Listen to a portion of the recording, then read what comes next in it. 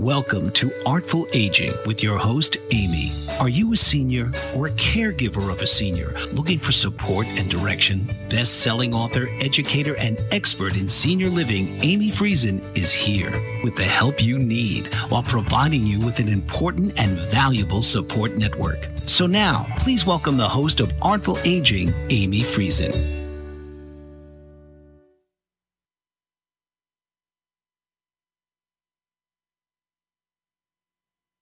Good morning, everyone. I'm Amy Friesen, and this is Artful Aging with Amy. Thanks so much for joining us today.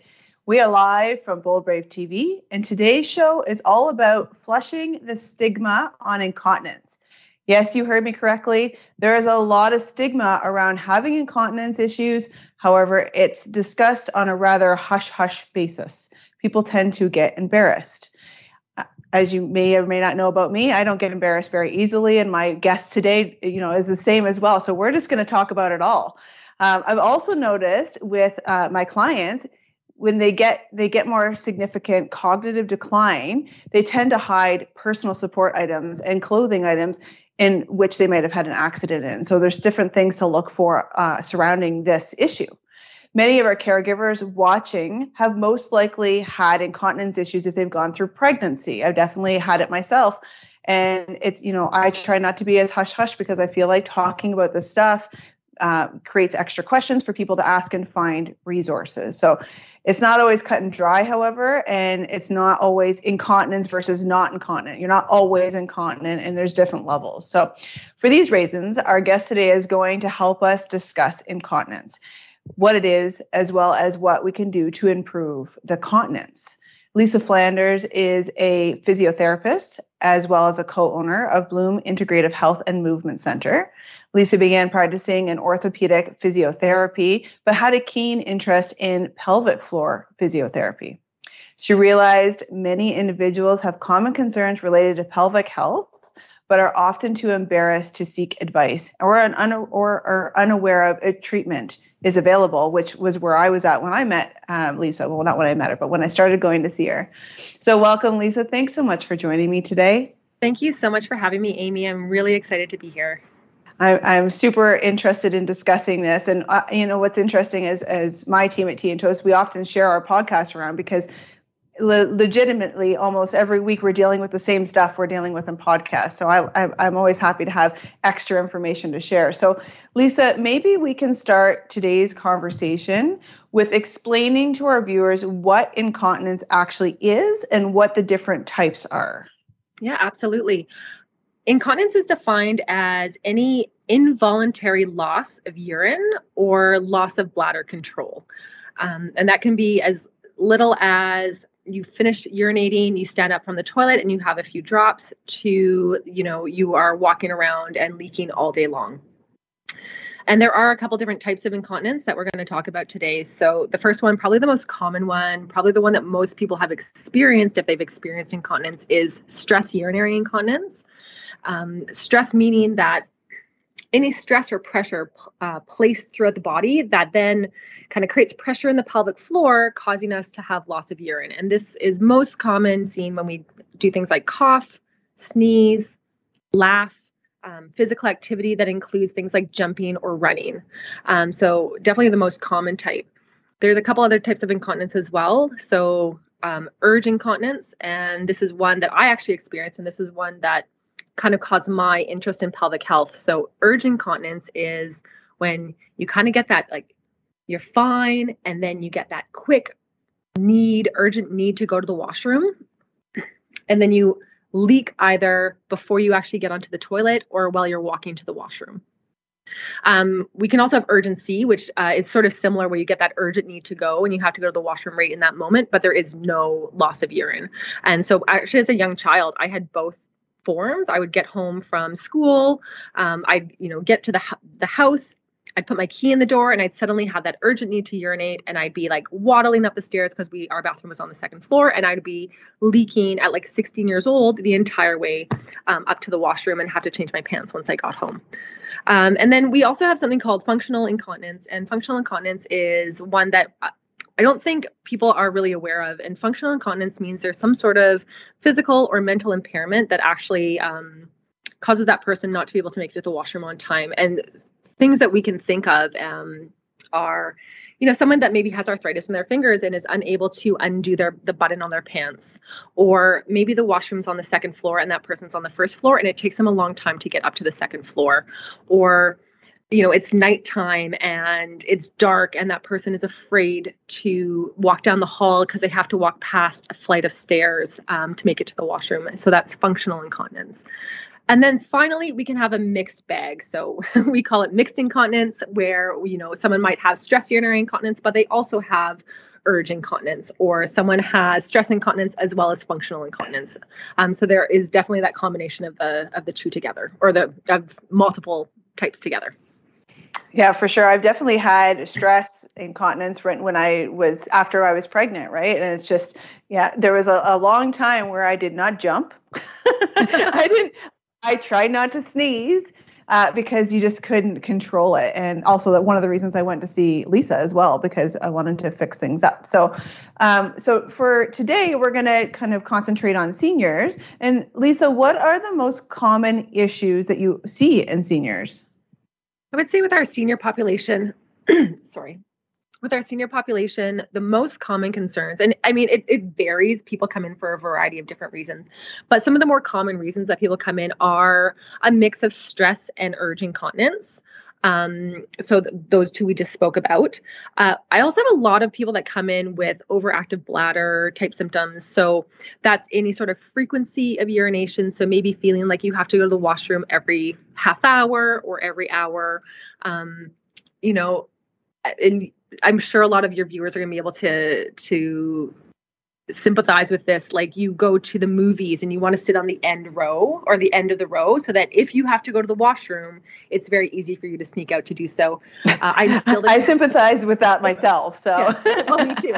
Absolutely me as well. And I'm the type of person, when I fly, I like to sit on the aisle because I don't like to bother people if I have to go to the washroom. 9 times out of 10, I don't have to go to the washroom, but it's like the second I'm in a middle or the window seat, that's when I have to go because I'm going to have to bother people. And I don't like that. So overactive bladder can be defined as frequency, increased frequency of urination, or just more urgency to go to the washroom. We also see a lot of people for pelvic organ prolapse, and that's something that's not often talked about either. So pelvic organ prolapse is anytime there's a weakness, typically in women. When there's a weakness in the vaginal wall and the bladder is no longer being supported well, so it kind of falls into the vagina, it changes shape, pardon me. The rectum can fall a little bit into the vagina, or even the uterus itself can start to fall down. So a lot of my clients will then talk about concerns related to pressure. So they feel like there's pressure, there's heaviness. I often define it, or when I'm talking to clients about this and they're not really sure what I'm meaning, I'll say, it's sort of that feeling of like a tampon has been inserted incorrectly and it's a little bit uncomfortable. Like there's a feeling there. Constipation is another really common one that we see people for. So can be treated with pelvic floor physiotherapy along with pelvic pain, and then the pre-op and post-op surgeries. So whether it's a hysterectomy, a prostatectomy, or any other bladder repair or any other pelvic floor type surgeries, other things we see. Well, we're off to the races, Lisa. So we're going to take a break. After the break, Lisa and I are going to continue this conversation. You're watching Artful Aging with Amy live on Bold Brave TV, and we'll be right back. Artful Aging with Amy is currently looking for guests and show ideas for our next season. Drop us a line at hello@artfulagingwithamy.com and let us know what you would like to learn about in our upcoming season. Welcome back to Artful Aging with Amy. My guest today is a physiotherapist specializing in pelvic floor physio. Lisa, how about we jump back into our conversation about incontinence? Before the break, we were discussing some of the common issues that seniors have. Lisa, I've got to ask, as many people are probably thinking this, is pelvic floor weakness and incontinence just a part of the aging process? I would say that it's definitely more common as we age, and that's due to things like muscle atrophy as we get older. You hear that concept of if you don't use it, you lose it. The other thing that we that can contribute to more incontinence with aging is just laxity in the tissues overall. Our tissues start to lose laxity. All of our tissues start to lose laxity as we get older. However, if it's something that bothers you, it absolutely is something that can be treated. And, when people say, oh, this is a normal part of aging, I also say, well, yes, but like osteoporosis is definitely more common as we age, but doesn't mean that we're just like, no, you're getting older, too bad. We actually have treatment protocols in place that are specifically around osteoporosis. And so we can absolutely use similar concepts for treating, strengthening the pelvic floor for the same reasons. And like I said, if it bothers you, then you can seek treatment. If it doesn't bother you, then you don't need to seek treatment. So it just depends on how much is affecting your life. I should also ask, for folks that are having more advanced incontinence issues, because we, again, work with people all the time, can that be relieved a little bit, or is there like a point of no return?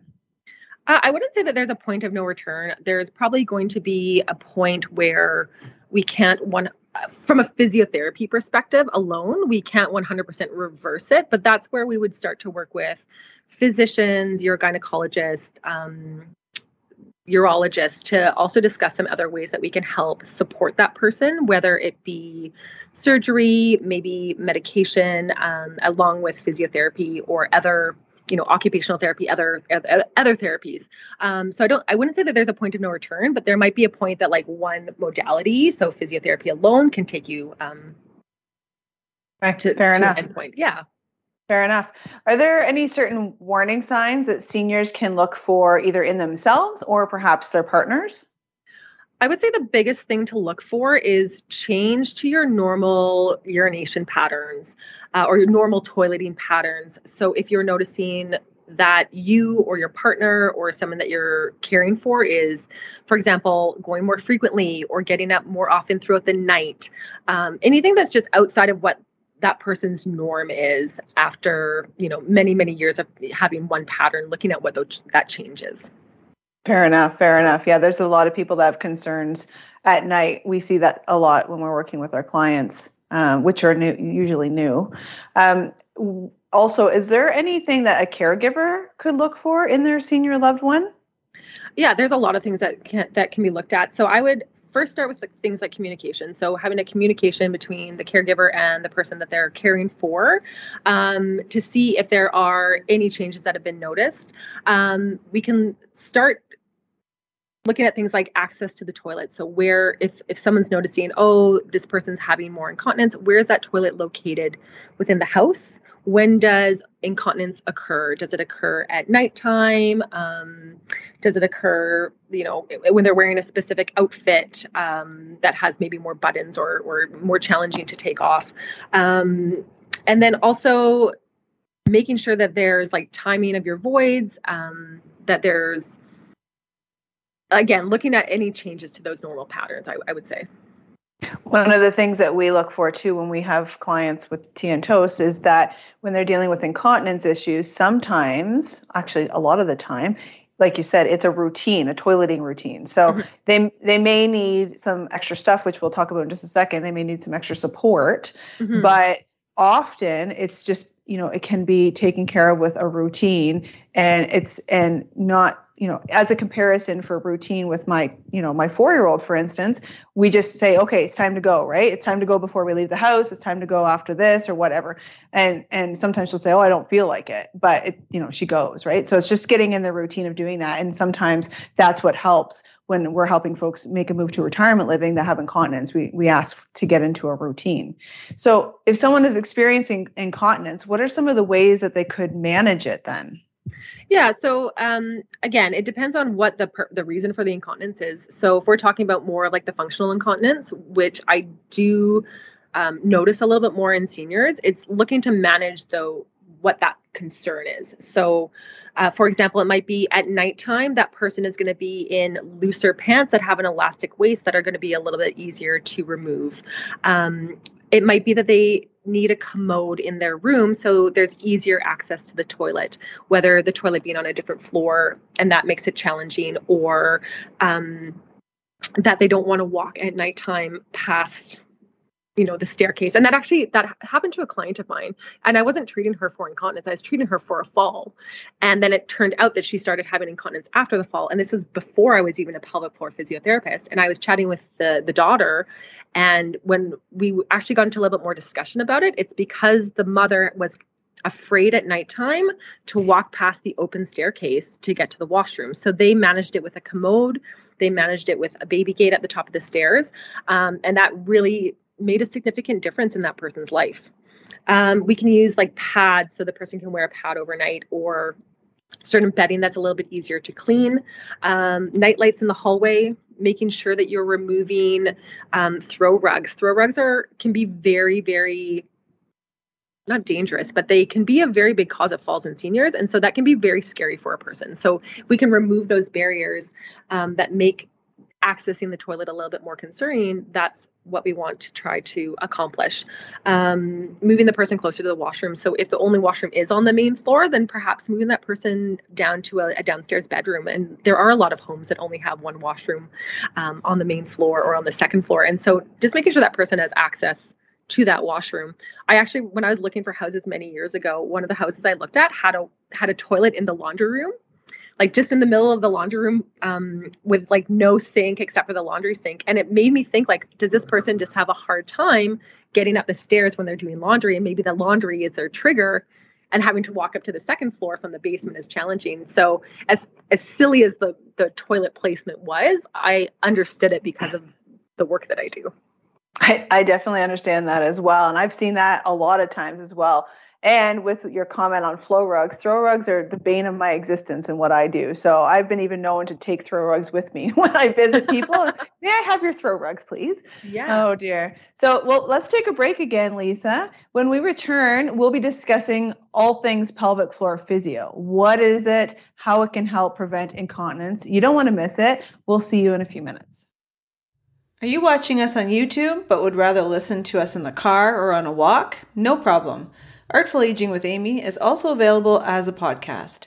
Head over to artfulagingwithamy.com for the links.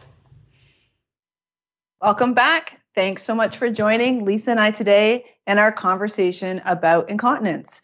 We have looked at what incontinence is, as well as possible causes and warning signs. Let's chat about solutions now. As mentioned at the top of the show, Lisa is a physiotherapist as well as a pelvic floor expert. Now, Lisa, many people are unfamiliar with pelvic floor physio and its benefits. I know I wasn't familiar with it until I needed to find a solution. So can you tell us exactly what pelvic floor physio is and how it helps and what it does? Absolutely. Pelvic floor physiotherapy is a branch of orthopedic physiotherapy. So orthopedic physiotherapy is you hurt your back, you go see a physio. You hurt your ankle, you go see a physio. Pelvic floor physiotherapy is just a specialized branch of that. All it means is that as a pelvic floor physiotherapist, I have the ability to assess a little bit more than a general physiotherapist. I'm able to assess the muscles, the ligaments, the tissues that are found inside the vagina and inside the rectum. And then what it helps with, we talked about quite a few things that we can help with seniors. We also work a lot with prenatal patients, with postnatal patients. We work with children that are having concerns with bedwetting and constipation, and then, incontinence, prolapse, and then pelvic pain. That's a really big one that we work with, people that have pain in and around the pelvis. Is there, I'm guessing I know the answer, but is there a different type of training that a physiotherapist who does pelvic floor would have to get to kind of qualify, I guess? Yeah, so I'm going to speak from an Ontario, Canada perspective. I know that you have viewers that are kind of all over, but in Ontario, Canada, what happens is we graduate from physiotherapy school. We do a general physiotherapy exam that all physiotherapists in Ontario have to take. And then from there, we can sort of go off and we can do more training in areas that interest us. So from a pelvic floor perspective, there is an additional training that we have to be able to do. The additional training minimum is 40 hours. And we have to also write an exam following that as well. Then we get what's called a rostering from our college. So if you are to go to the college website, you will see that I am rostered to be able to perform internal, vaginal, and rectal exams. And then from there, like that's sort of that 40 hours worth of training. That's a very basic amount of training that gives you a little bit of information to treat things like incontinence. But then if you want to go further and treat things like pregnancy, like help women during pregnancy or people with constipation or people with pelvic pain, there's like many more levels of courses that you take after that. So it's definitely not something that you like take a course, you learn what you need to and continue on. It's like a lifelong learning process. So I was even in a course, even after 10 years in this field, I was in a course last weekend, in November, I was in a weekend course just to continue to grow and learn my skills and learn new research that's coming out, because research always changes. It's really beneficial too, like any other profession, right? All of us, to keep at the top of your profession, you have to keep learning and keep expanding. Like you said, research does change all the time. And one of the reasons I asked that is because I don't see a lot of pelvic floor physios. It's not something that's like all over the place. So that's why I was curious. Mm-hmm. When should someone see a pelvic floor physiotherapist? So my thought is that, especially with women, at some stage in their life, I feel all women should see a pelvic floor physiotherapist. But I'm also going to say that if you feel like you have a problem, then it's a good time to see someone. So if we use incontinence as an example, if you have incontinence once a year and it doesn't really bother you and you can manage it by wearing a pad while you're doing, whatever exercise it is that causes that, and you don't feel like it's a problem, then I'm not going to say like, no, you 100% have to come see a pelvic floor physiotherapist. But if you do feel like there is a problem with any of the things that we previously discussed, then I would say, yes, that's a good time to come and see a pelvic floor physiotherapist. Okay. And I have to know, is virtual pelvic physio a thing? Yes, it is. And I think this pandemic has really sort of created like a jumping block to do more virtual physiotherapy, just in general, virtual care for healthcare. So before the pandemic started, my business partner and I had discussed some ways that we were going to potentially bring in some virtual care. And virtual care has been in place for a very long time in like Northern Canada, where there isn't really access to healthcare the same way that there is in more of the southern areas of Canada. So we thought, let's maybe look at doing some virtual care, maybe in a couple of years from now, and we'll be able to reach some people in Ontario. I'm only able to work with people who live in Ontario. So, maybe reaching some people in some Northern Ontario communities that might not have access to care otherwise.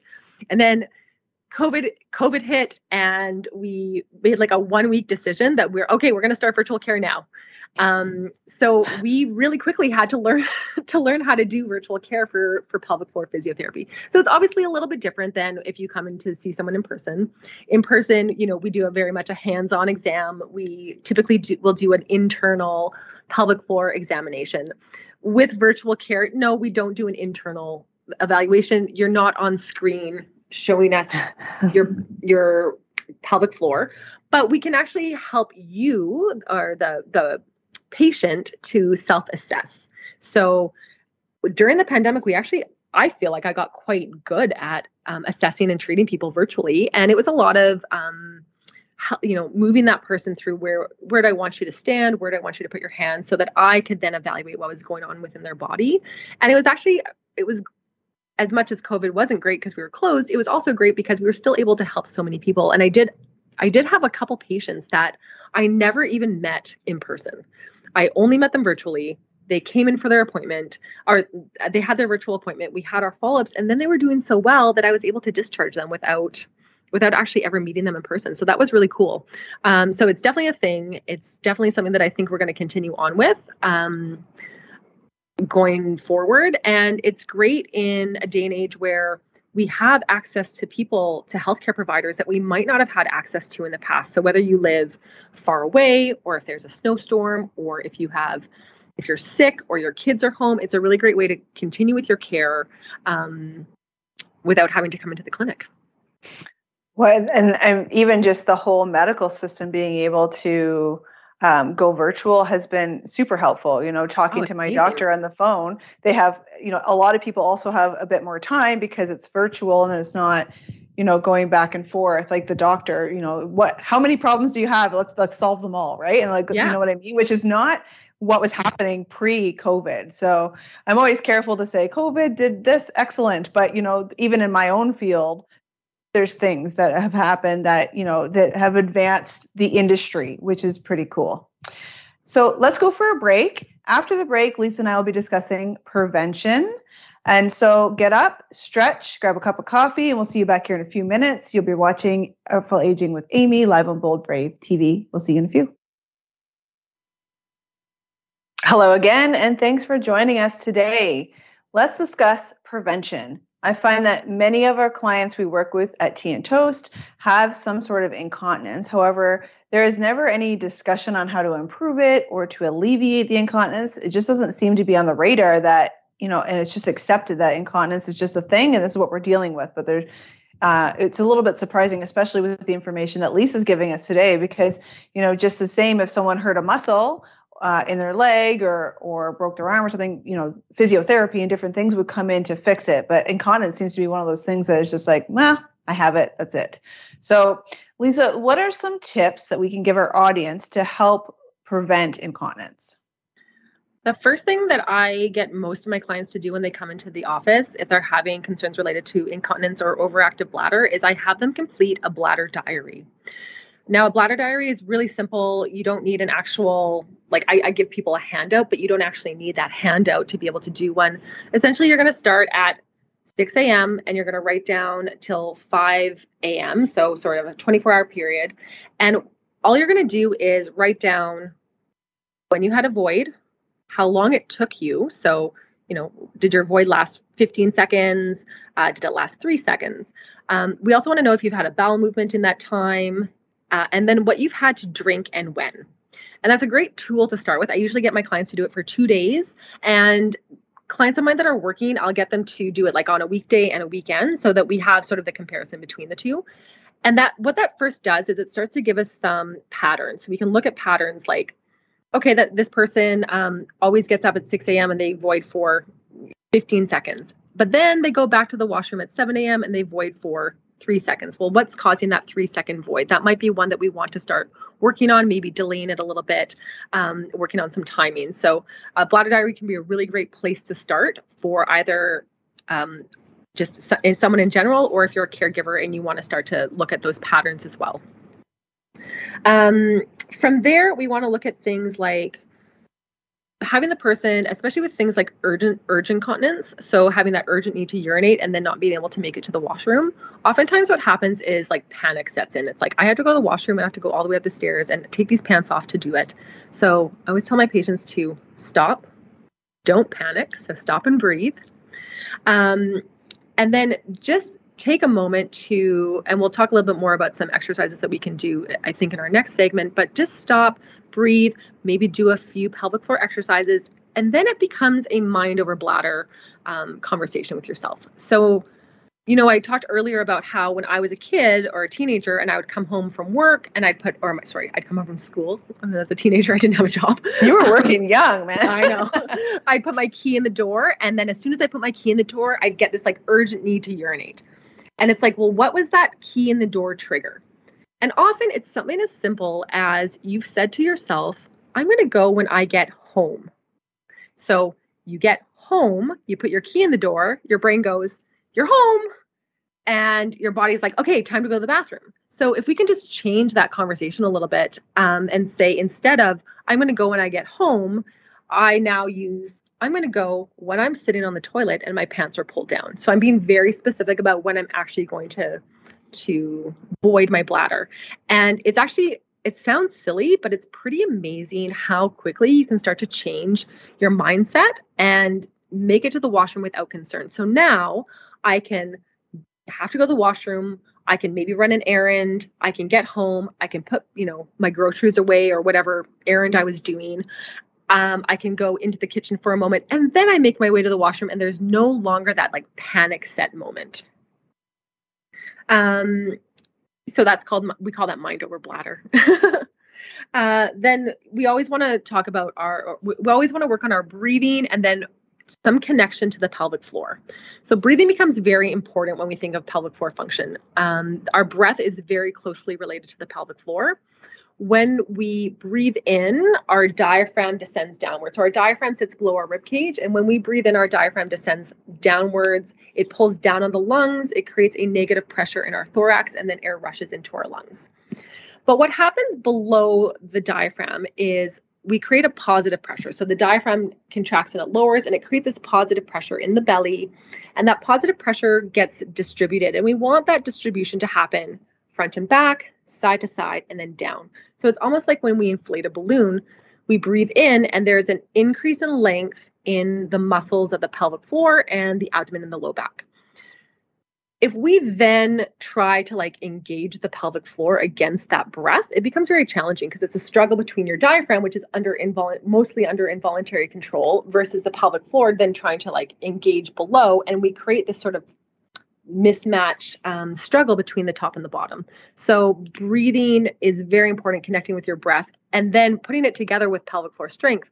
So in our next segment, when we talk a little bit more about strengthening, we want to make sure that we're pairing that as best we can with our breath. And it's not like you must do it this way. It just makes it a little bit easier for us to pair our breath with our strength. Other ways that we can manage. So we want to look at, we talked about the bladder diary. So then we can start looking at timing of voids. So if that person always goes at 10 a.m. and you're going to go in the car at 9:45, maybe that's a great reminder that they might need to void before getting into the car. Also, timing of fluids. So we know things like caffeine and alcohol, those can start to stimulate the bladder. So either cutting those out completely or reducing the amount, that can be a great way to control continence. I do find when I go down south to visit my mom in California that I think it's because it's a lot drier. I drink a lot more water and I have to urinate so much more frequently. I find 1 cup of coffee just goes right through my system as quick as possible. Whereas when I'm in the cold Great White North, it's much different. Looking at things in your diet that might be stimulating, along with medication too. And we know that there's a lot of medication that can change, lots of medications act as diuretics or stimulants. So looking at the medications that you have in your life as well. So, I've some patients that say, well, I need to drink water right before I go to bed because I take these medications. And it's okay, well, can we look at maybe moving the timing of those medications up by an hour so you're not drinking so much fluid before you go to bed. So those are my big ways that I get people to start with management. That's a lot of good information. No, it's a lot of good information though. It's funny that you say that you have to go more when you go to the drier climate, because I find that when I'm freezing, maybe I'm shivering and I have to go more. I'm always cold and I have to pee. Oh dear. So we're going to go for another break. After the break, Lisa and I are going to teach you how to strengthen your pelvic floor. Stay tuned. You won't want to miss it. We'll see you in a few. This is Artful Aging with Amy. We're live on Bold Brave TV. If you're a planner or trying to be one, Things You Should Know is a great place to start. Personal information, power of attorney info, and real estate is just a fraction of the information you can store in this fillable planner and record keeper. Download your free copy today at teaandtoast.ca/medical-planner to get started. Welcome back. Now is the moment you've all been waiting for. I know it. Lisa is going to lead us through how to exercise your pelvic floor, what to look for, how often should we do it. And from my own knowledge, Lisa, I believe the pelvic floor muscle is just like any other muscle in the body. And with that, it begs the question, we should be working them out too. Is that correct? Yeah, that's absolutely correct. Very much like any other muscle in the body, we want to at least have some sort of connection to it, whether it's consciously or subconsciously. And often as we get older, we lose that little bit of connection to that part of our body because it's not something we think about on a daily basis, like picking up a coffee cup, right? Yeah, for sure. So can you tell us, are there exercises for the pelvic floor? Are they different depending on whether you're a man or a woman? And can you tell us what they might include? Absolutely. So the exercises themselves are not going to differ that much, just perhaps the cues that we use for a male versus a female, or someone with a penis versus someone with a vulva are going to differ a little bit, because we have to make sure that we're cueing for the appropriate anatomy. But I mean, overall, the muscles of the pelvic floor are the same, whether you are a man or a woman. So I do have my little pelvis model. This is a female pelvis. As you can see, we have the vulva on the outside. But if I take this off, really everything else is the same. So we have our internal pelvic floor muscles that we can see here. So as I mentioned, the pelvic floor works together well with our breath, along with a few other structures. We don't have a ton of time, so I'm going to just kind of talk about how the pelvic floor itself works with our breath. So our diaphragm sits on top. So like I said, when we breathe in, the diaphragm contracts and it lowers. It creates this pressure in the abdomen. And what we want is that pelvic floor to start to lengthen and accept that pressure. And then as we breathe out, and the diaphragm returns to resting, that's when the pelvic floor will then start to reflexively lift. And then that's a great time for us to start thinking about engaging some of the spots within the pelvic floor. So to start with very simple exercises, I typically will get my clients, if this is actually great for virtual. This is how I would start someone virtual. I would get you to put one hand on the side of your ribs and one hand on our abdomen. And I don't know if you can actually see what I'm doing here, but one hand on the side of the ribs, one hand on the side of the abdomen, and just start by touching base with your breath. We would take a long breath in and then out. And a long breath in and out. So the first key there is that you want to make sure that you are feeling both of your hands moving. So as we breathe in, the hands should move out. And then as we breathe out, the hands kind of move back in. And then we can start cueing some different spots within the pelvic floor. So we're going to start with two different cues, whether you are a man or a woman, two different cues to start working on the very front part of the pelvic floor. So as you take your long breath in, everything's relaxing. As we breathe out, we're going to either think about lifting our testicles up. So that would be a great cue for a male. So exhaling, lifting the testicles up. And for a female, we're going to think about nodding the clitoris downwards. So let's just do a couple breaths in and out where we think about those two cues. So long breath in. Exhale, wink the clitoris.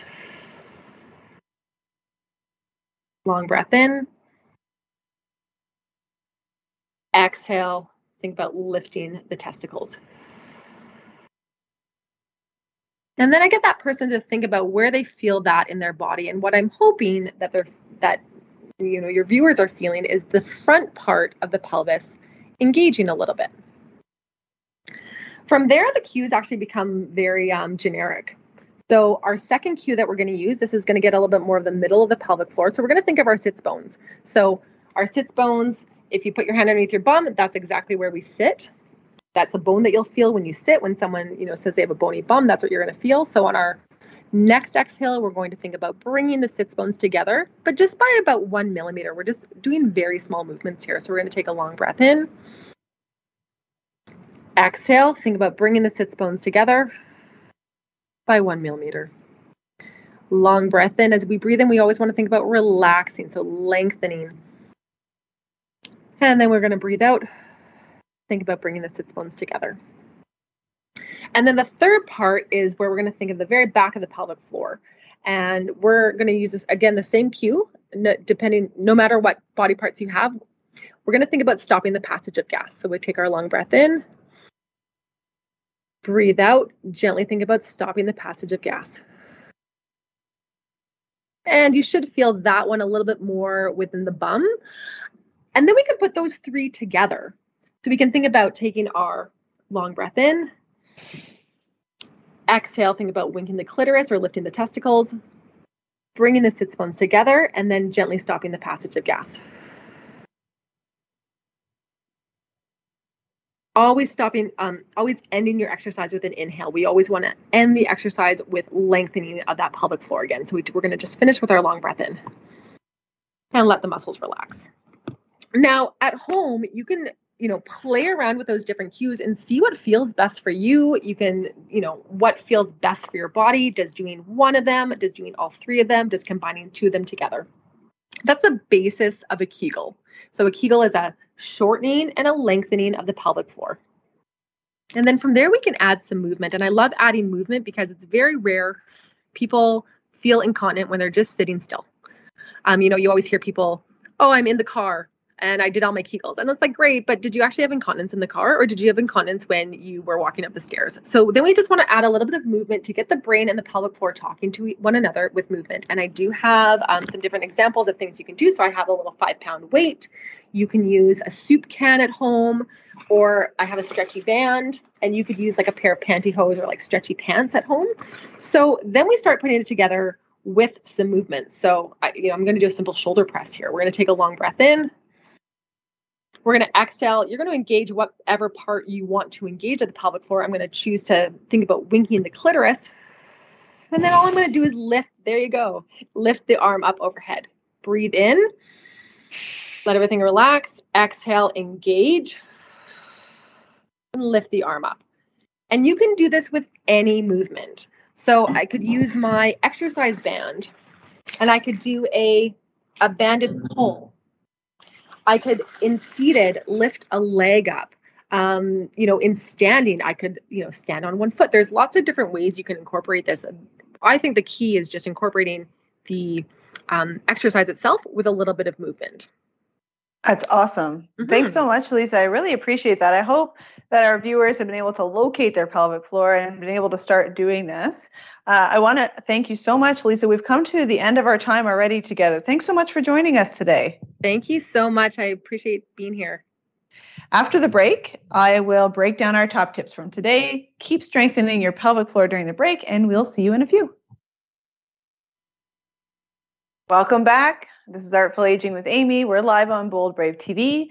I hope that you've learned a lot about how to exercise your pelvic floor, and maybe you'll pass this episode along to some of your friends and loved ones. Help get the word out. There's definitely some improvements folks can do who have incontinence. So let's help spread that a little bit.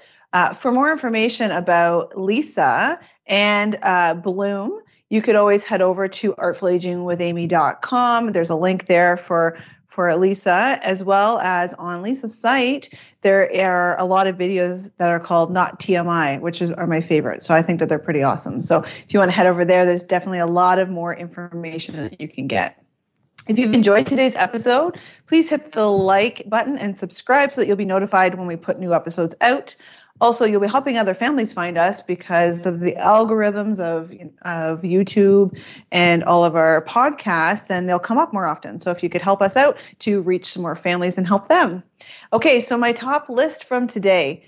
Overall health is really my number one. It's important to make sure that although we didn't cover this specifically with Lisa, it's something her and I spoke about previously. You want to make sure that you're eating properly, you're exercising regularly, you're working out the muscles to make sure everything is still in working order, and that includes your pelvic floor muscles. So make sure that you're on top of your general health and well-being. I think that's kind of a good tip for anything we do in life.